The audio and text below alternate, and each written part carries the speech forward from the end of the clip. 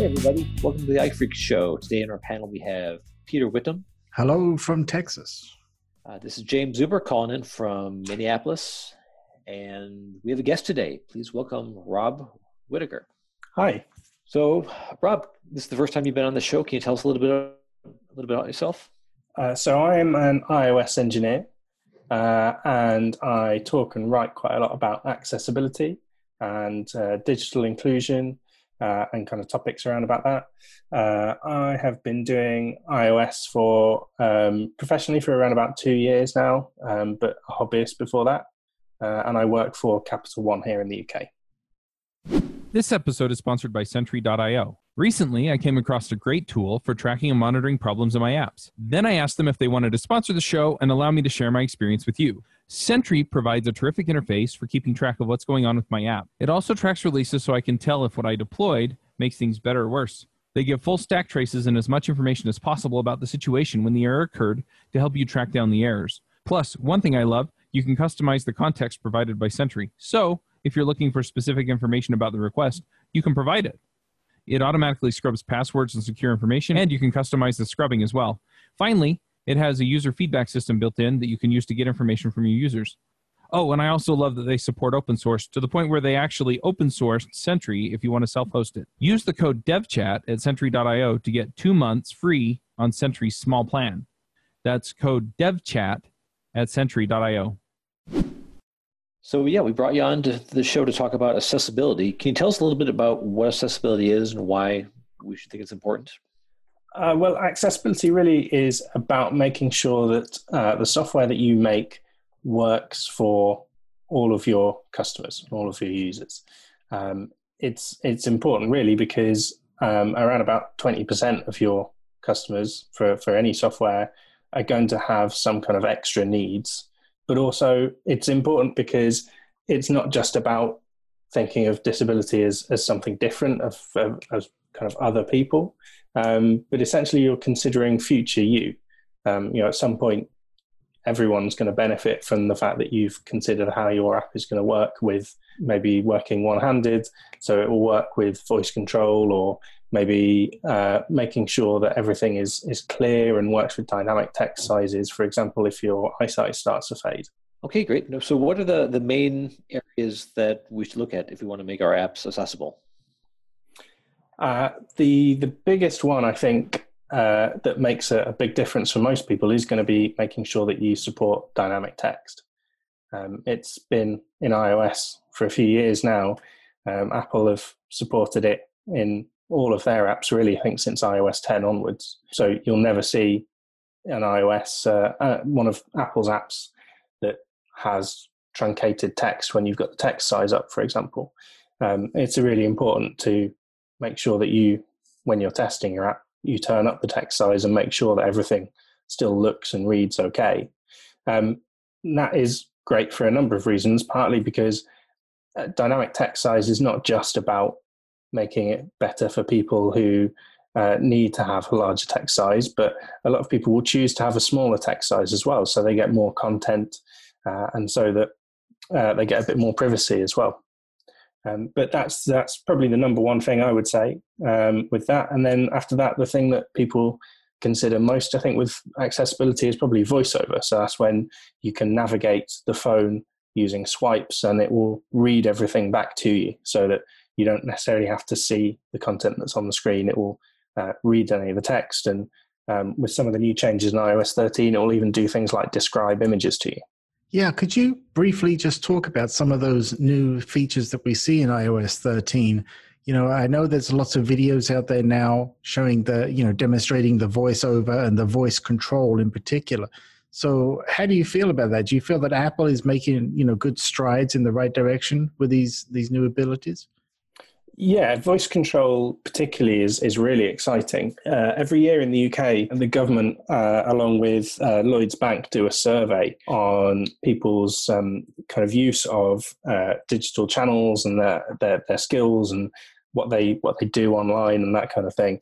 And every year they ask about why people either do or don't use the internet. And one of the big reasons for not using the internet is because people have a disability, and around about, I believe it is 20% of people who have a disability and don't use the internet say that they don't use the internet because there's no assistive technology that will work for them to make the internet work better. And a lot of those people, it's because they have a physical disability which stops them from being able to interact with a touchscreen or a keyboard. And so for those people, voice control is really the thing that's going to help unlock digital experiences for them, because all they have to be able to do is see what's on the screen and then just say that thing to the screen. So that's going to be really liberating for a lot of people, I think. But there's a lot of kind of nice changes in iOS 13 that really facilitate that. Yeah, I think the one that we see, demonstrated the most, because it's the most eye-catching, is the one that a lot of people describe as the kind of the old Blade Runner effect, where it puts the grid up on the screen. Is that right? I think it puts a grid up and it puts a number in each of the, each part of the grid, and you basically navigate the screen and controls that way. Have you looked at that at all? Do you have any sort of feelings as to whether that's going to be useful, or sort of more of a gimmick for, the voiceover control? There's certain areas, I think, with that grid view that's going to work really nicely. So the example that Apple gave in their marketing video for that was using Apple Maps. And for something like that, it's really going to work well, because you can't really be expected to sort of list everything in a certain area of a map. You can't say kind of, zoom in on this particular contour or whatever. It's just too detailed. So for areas of large content like that, saying show grid and saying, zoom to whatever number is really going to be the best way of controlling that. But I think for most apps that we would create, if you find that people are showing the grid to interact with it, then you've probably made a mistake with your accessibility somewhere, because adding that grid on the screen covers quite a lot of the content, because you've not only got the grid, but a large part of that grid is taken over with the number. So it obscures the content that's there. So I think it's probably worthwhile making sure that all of your controls and elements have meaningful accessibility labels. And there's a really easy way to do that as well. Because it's all designed to be completely hands-free, you can just say, hey Siri, turn on voice control, and then you can just say show names.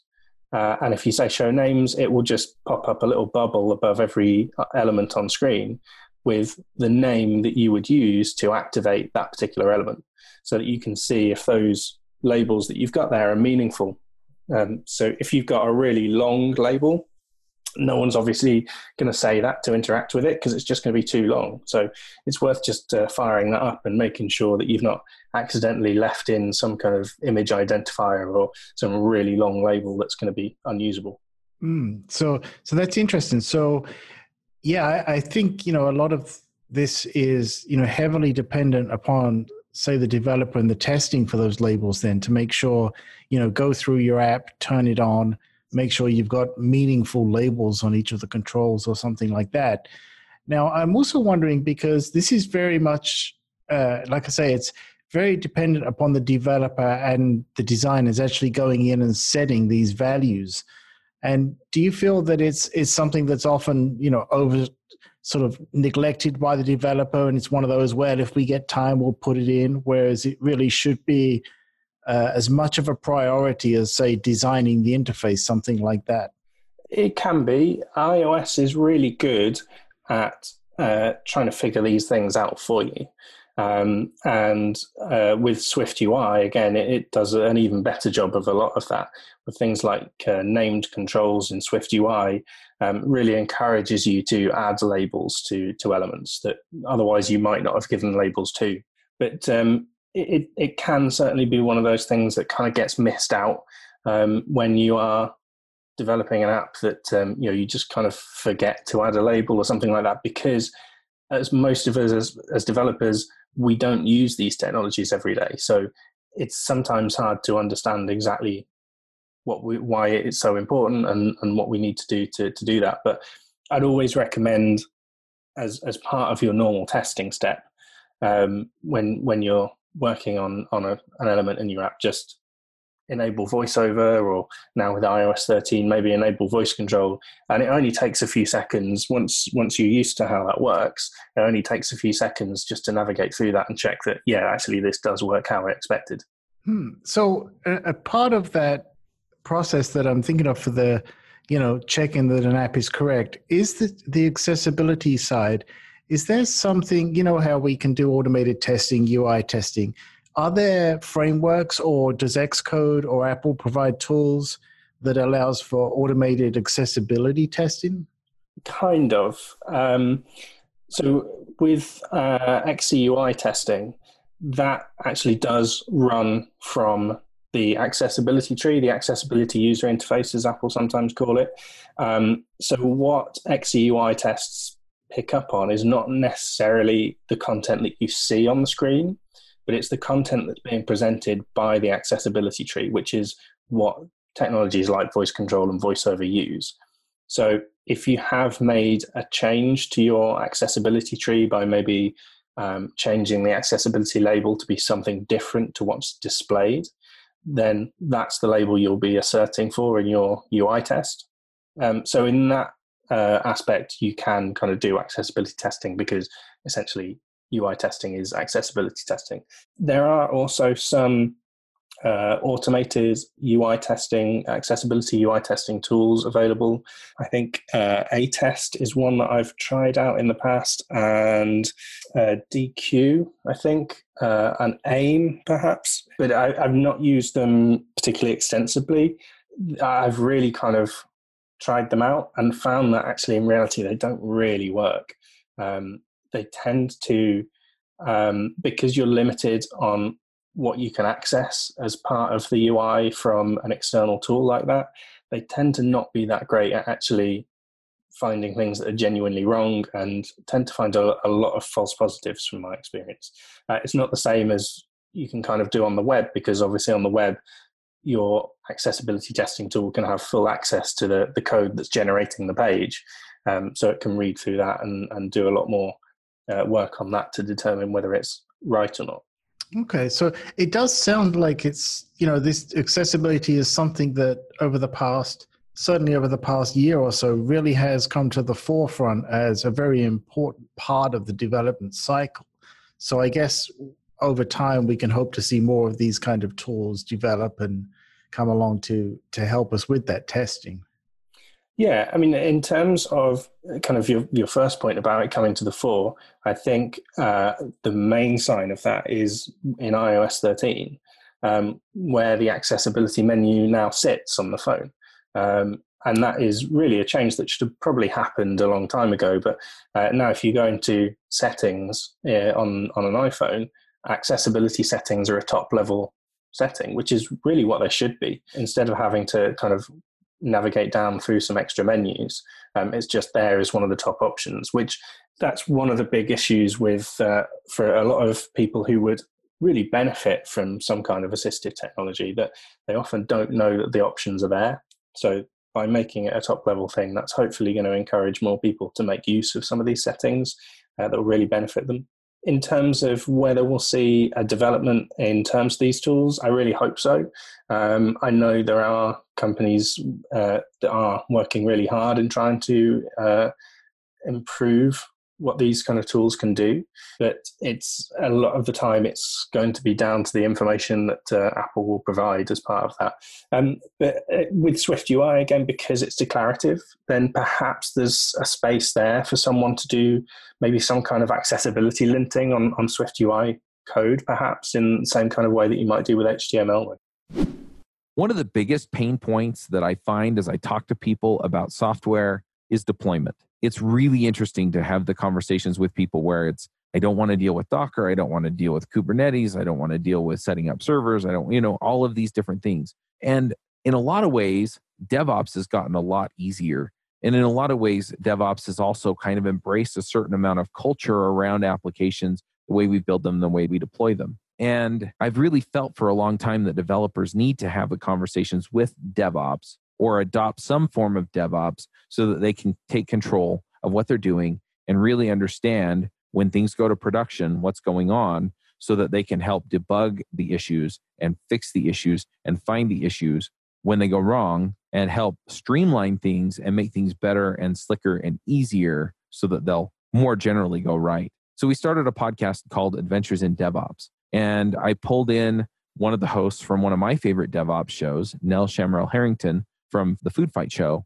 And we got things rolling there. And so this is more or less a continuation of the Food Fight Show, where we're talking about the things that go into DevOps. So if you're struggling with any of these operational type things, then definitely check out Adventures in DevOps. And you can find it at adventuresindevopspodcast.com. So if we're trying to get our app improved in accessibility, what are some common patterns that don't work well for people that might need voiceover, voice control? Like, what are some easy things that a lot of apps have that can be improved? So with voice control, the main thing that I've seen so far is labels being too long. So it is possible to provide a voice control label, a shorter label. I don't remember off the top of my head what code it is to do that, but it's possible to provide a specific voice control label which is shorter. So it makes it easier for people to say. With VoiceOver, a lot of the time it will be that things are maybe out of order. So when you swipe through with VoiceOver, it will scan things in natural direction, so from top left to bottom right. And sometimes that's not how you're displaying things in your app. So things might appear out of order, making the navigation a little confusing because the content is just not read in the order that you'd expect. Sometimes it can be that things have been marked as not accessible when they should be, so they're not read at all, or vice versa, so that they're accessible when actually they probably shouldn't be. But a lot of these things will really come to the fore when you actually just fire up your screen and turn on VoiceOver, and then just swipe through it and just make sure that it kind of makes logical sense, that it's in the order that you'd sort of expect when you're reading through. And one thing to remember as well when you're navigating with VoiceOver is that if you need VoiceOver, you're not necessarily going to have the context of the visual part of the screen. So every element has to make sense on its own. You can't assume that one part of content can take meaning from a previous part of content. So you can't use, for example, things like rhetorical questions that are quite difficult to understand because it sounds like you're referring to some content elsewhere. So just make sure that each element as you read through it is pretty clear as to what it means and what the consequences will be if you activate that control. So as you was describing that, it occurred to me suddenly that you have these complications because I may have, say, a screen that has a confirm button for saving some settings, and it has another confirm button for maybe confirm this purchase. So as I'm going through and designing that application, I have to be very conscious of the fact, for example, I guess that, I can't just have a label or an audio label that describes the button as confirm. I have to really make sure that it's, confirm settings or confirm purchase, so that there is, no confusion, right? That's something that we have to take into account that, never occurred to me until now when you mentioned it. Yeah, absolutely. It's something that, again, people who maybe have worked on the web might be a bit more familiar with, but the idea of being descriptive in links. So it's pretty sort of common knowledge that if you put a link on a web page, you don't just put click here, because what does click here mean? You can skip through using a screen reader like VoiceOver to just skip to links. And if you come to a link that says click here, well, why are you going to click here? What's going to happen when you click here? Is something bad going to happen if you click there? So you would put a link as maybe a short sentence, or not quite a sentence, that really kind of explains, if you click here, this is what's going to happen. And we sometimes, I think, maybe forget that on iOS, because We never really talk in terms of links that are in part of text. We talk in terms of buttons and controls.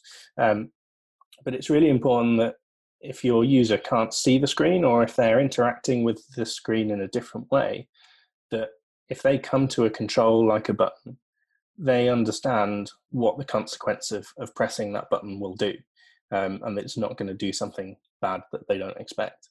So yeah, if you have two buttons that say confirm on the same screen, in visual design, that might make perfect sense, and that might be okay, but I'd probably suggest maybe renaming it to confirm settings for that kind of thing. Or you can edit the accessibility tree so that you can give it an accessibility label that's different from the visual label. So you can still make the button say confirm when you look at it, but when you access it via VoiceOver or another assistive technology like a Braille keyboard or something like that, it will say confirm settings. And that just makes it a little bit more descriptive. So you mentioned the accessibility label. There's also a thing that's read off, the accessibility help, which is related to the label. But can you explain a little bit about that? Yeah, so I think maybe the accessibility hint perhaps is what you're thinking of. That is something that is read to your to a VoiceOver user after the label. So the label will always be read first. And then if there are any relevant traits, VoiceOver will read those out. So that will be things like if it's a button, it will read, so for the example of the confirmation button, VoiceOver will read confirm, and then it will read button, because that's the trait. And then there will be a short pause, and then it will read the hint. So the hint is really to give just an extra little bit of context around what's going to happen, or if there's something that's a little bit different about that button. So one example that we have in our Capital One UK app is we have a screen where people can see their PIN.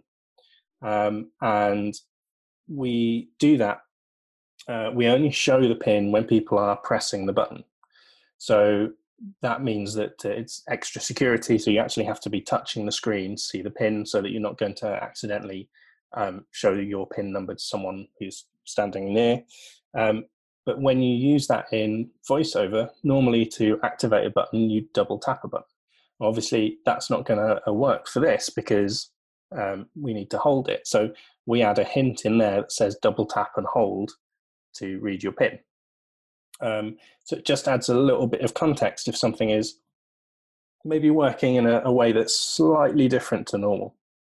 The one thing that you should kind of be aware of with hints, though, is that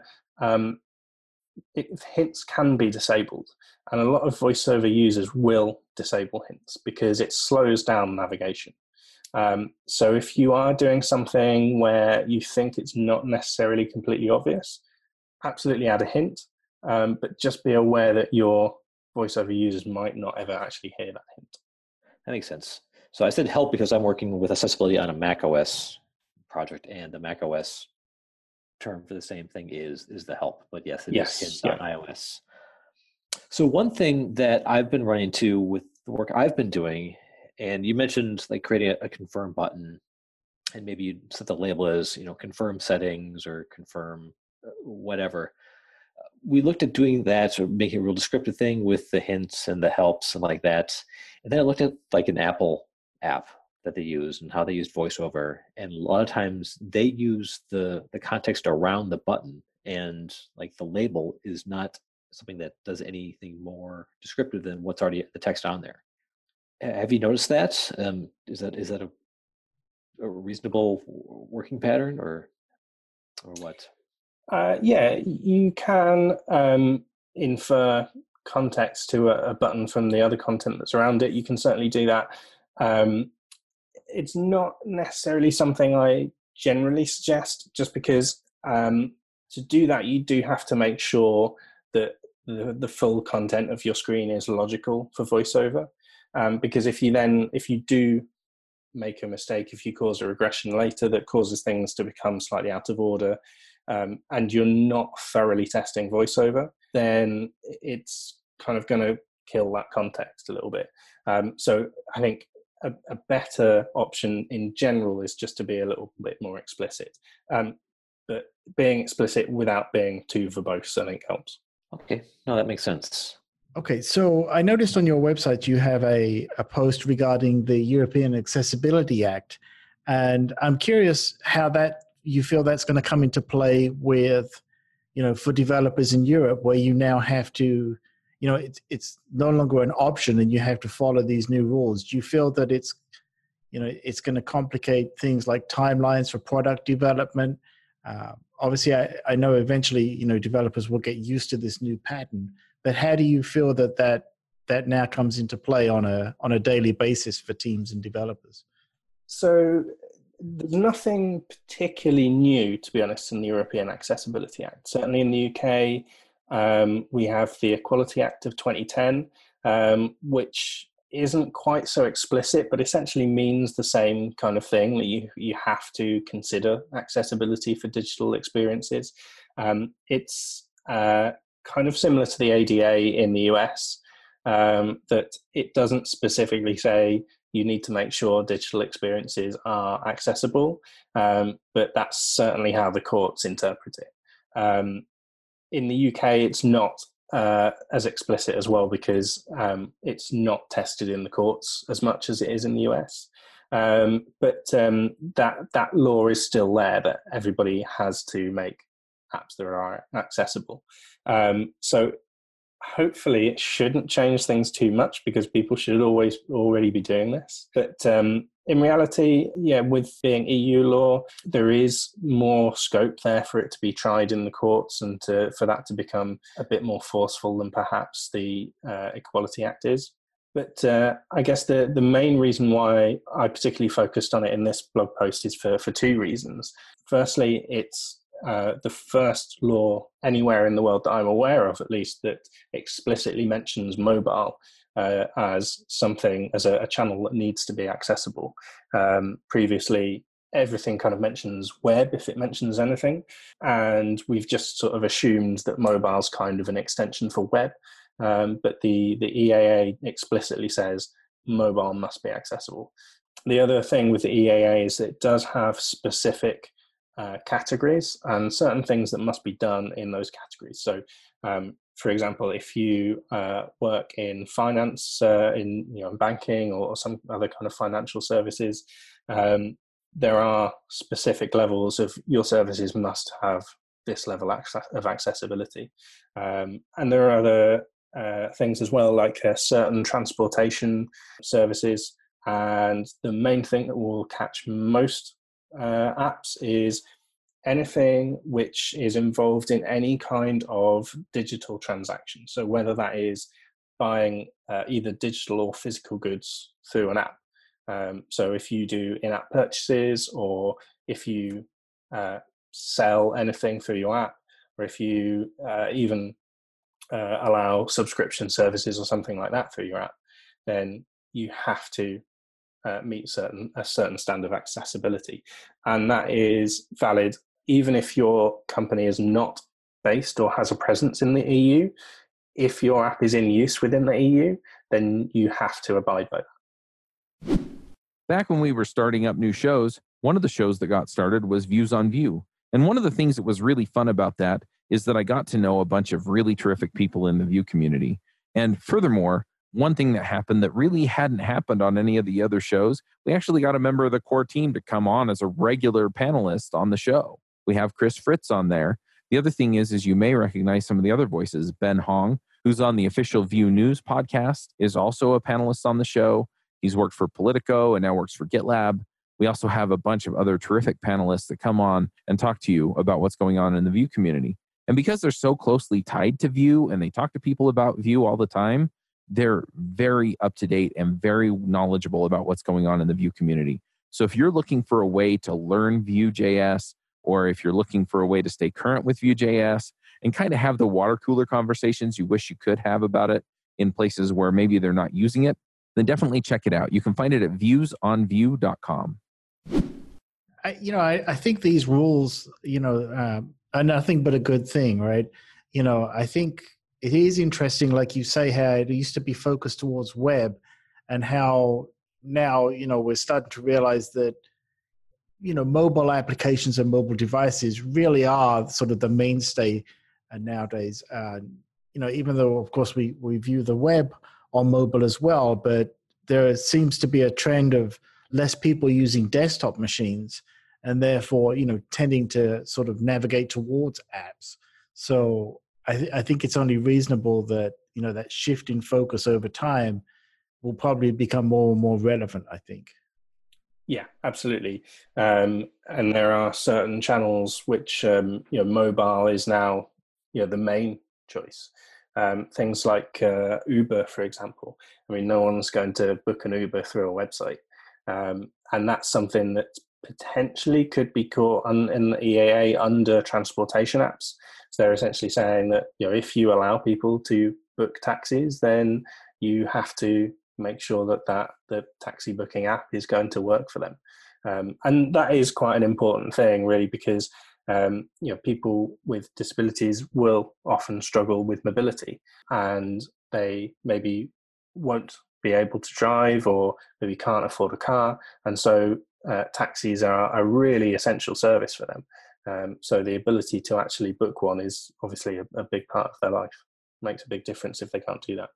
That makes sense. So what are some ways we can talk about our teams, the product owners, the people that we're working with, clients, about how to make accessibility a priority? We got the EAA Act, but even if you're only selling in the United States, how can we start bringing that conversation? Because I worked a long time, like years before ever having to deal with voiceover. And the clients that I've worked with that make accessibility a priority, they're pretty large.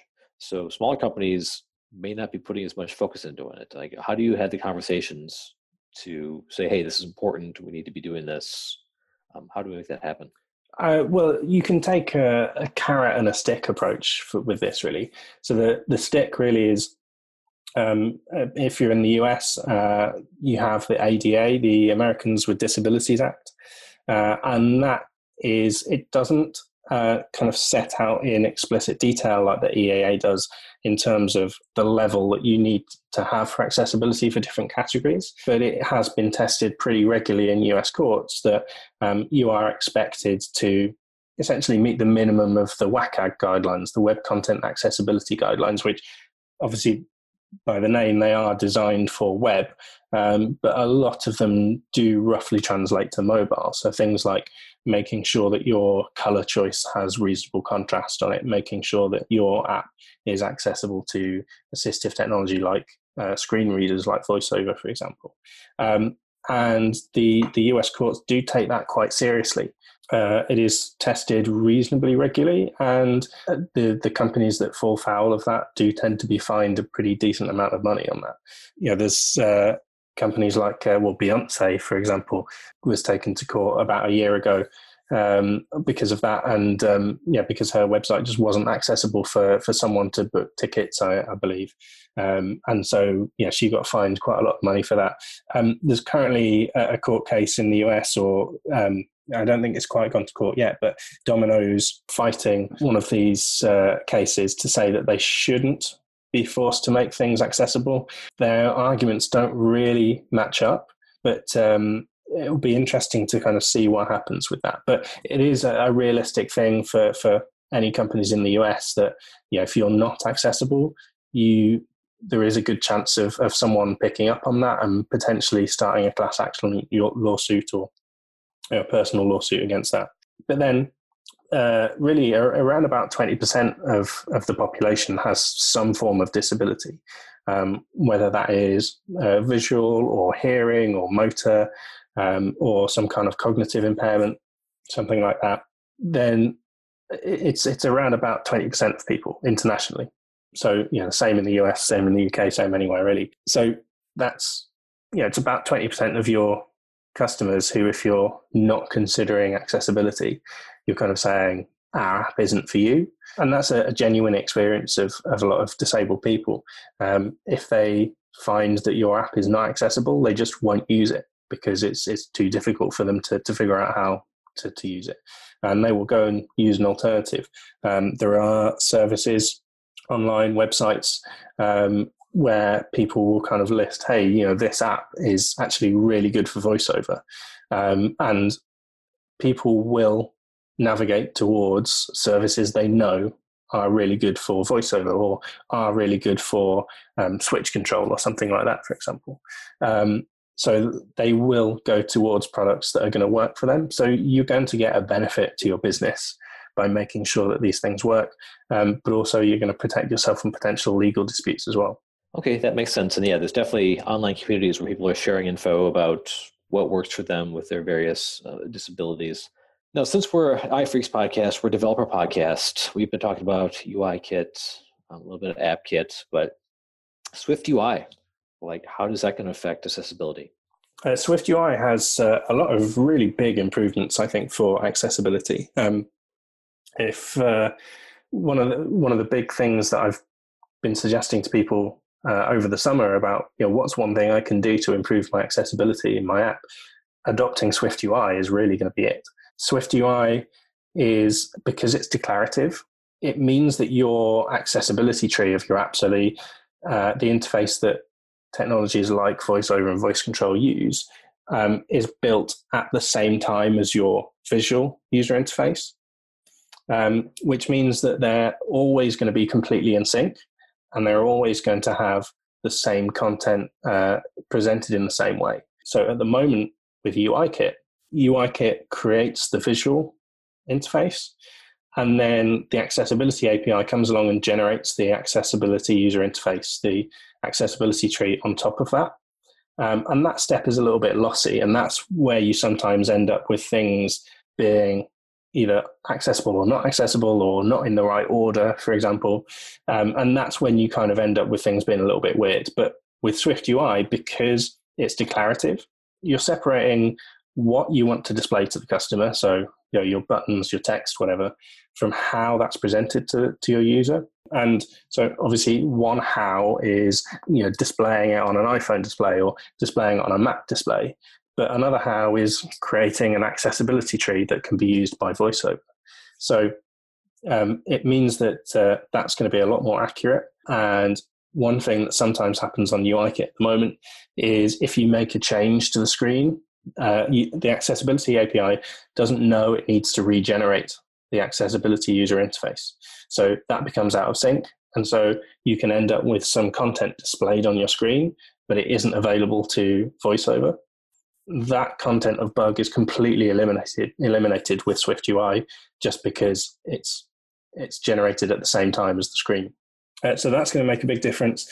There's things like named controls where Swift UI encourages you to give a name to basically any control that you add onto the screen, which, as we were talking earlier about having context with buttons, you're knowing exactly what that button does. If you've got a switch, for example, and you have a switch with a label to the left and then the switch, then if your user with VoiceOver comes to that, they'll hear the label, then they'll swipe, and then they'll hear the switch. Well, are they 100% certain that that label is related to that switch? It could be that your accessibility tree is maybe slightly out of order, and that label could relate to something different.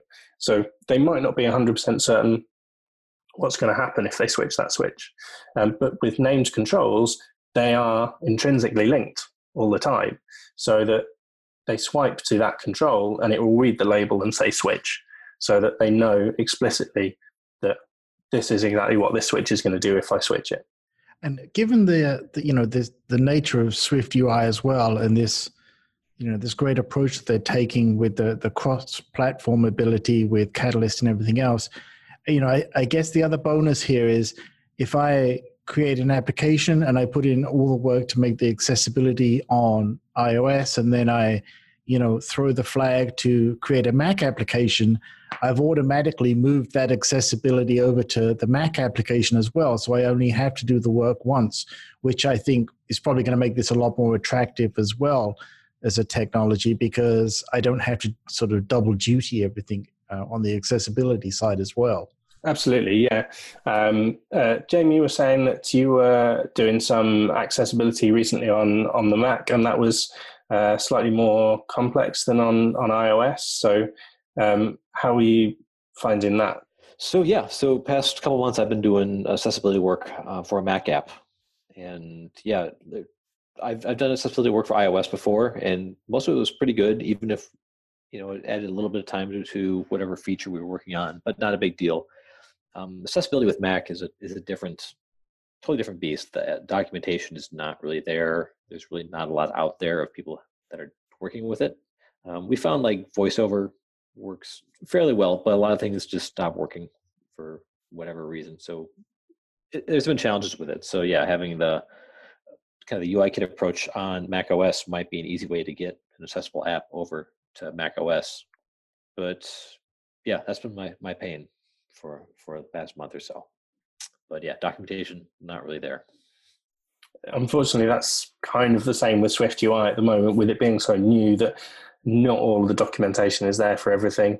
But they are improving it. I've seen there's been things I was looking up a couple of weeks ago, and then I've looked again today, and there is now documentation there. So they are improving on it. But unfortunately, I suspect that for macOS, that documentation might never come. Yep, it's been a while. macOS has been a thing for quite a while. But we're running a little bit low on time. Anything else we should cover before we get to the picks? I think I'm good. That's resounding okay. Yep. Peter, what do you have for us? Right. So my pick here is, I'm a big advocate for constant learning, and therefore I take a lot of notes. And so I've been using an application on the Mac called Quiver. And the best way I can describe it is it's like a note-taking, cataloging application for coders, right? So the idea is that, if you think of like Notes, for example, from Apple, it's kind of an extension of that. You can categorize and tag notes, but you can also define blocks. So instead of having like a note with a code in the middle that's not properly formatted or syntax highlighted, because it's designed for coders, you can basically put code in line and see that beautiful syntax highlighting and formatting. So that's my recommendation. I use it every day. Awesome. Rob, do you have a pick for us? Yeah, so I've picked a book that I've started reading recently. This was recommended to me by a guy called John Gibbons, who is an accessibility trainer and tester. So if your company needs anyone to come in and inspect your accessibility, I'd suggest him. But I was talking to him about I'm a hearing aid wearer, and it kind of bothers me that if you wear glasses, there's this whole kind of fashion around glasses that you can go and pick a frame that suits you. And there's hundreds to choose from, and you can get kind of designer names and that kind of stuff. With a hearing aid, I've kind of got the choice between a weird shade of pink that doesn't match anyone's skin tone, or if I want something a bit more snazzy, I've got silver. And that's what I've got at the moment is silver, but I'd kind of like maybe a bit of color on there or something like that. It seems to me really weird that we sort of try and hide the hearing aid when it's, you would wear jewelry on your ear normally, a lot of people would. And by hiding the fact that I wear a hearing aid, it's kind of feels like I should be ashamed of the fact that I'm wearing a hearing aid, which doesn't really feel right to me. By making it into more of a fashion piece or a bit more of jewelry, then you're more sort of normalizing this kind of difference and disability and that kind of thing. So I was talking to John about that, and he recommended this book for me, Design Meets Disability by Graham Pullen. And I've been reading that recently, and that's exactly what this book is about making things like artificial legs, wheelchairs and things like that, designed by proper designers and making them into beautiful objects, furniture or jewelry or things like that. I mean, the Apple connection here is it does cover, what if Johnny Ive used some of his experience designing things like AirPods and EarPods to design a fashionable hearing aids that would work for people. Oh, very cool. Yeah. Put the links for the book in the show notes. You too, Peter. So we want to check those things out. Yep. Awesome. So Rob, thanks for coming on the show. If people want to find you, how can they find you? So I'm most active on Twitter. It is Rob RWAPP. You can find me there on Twitter. Okay, and you have a blog as well? I do, yeah. rwapp.co.uk. I often add accessibility posts on there. Okay, great.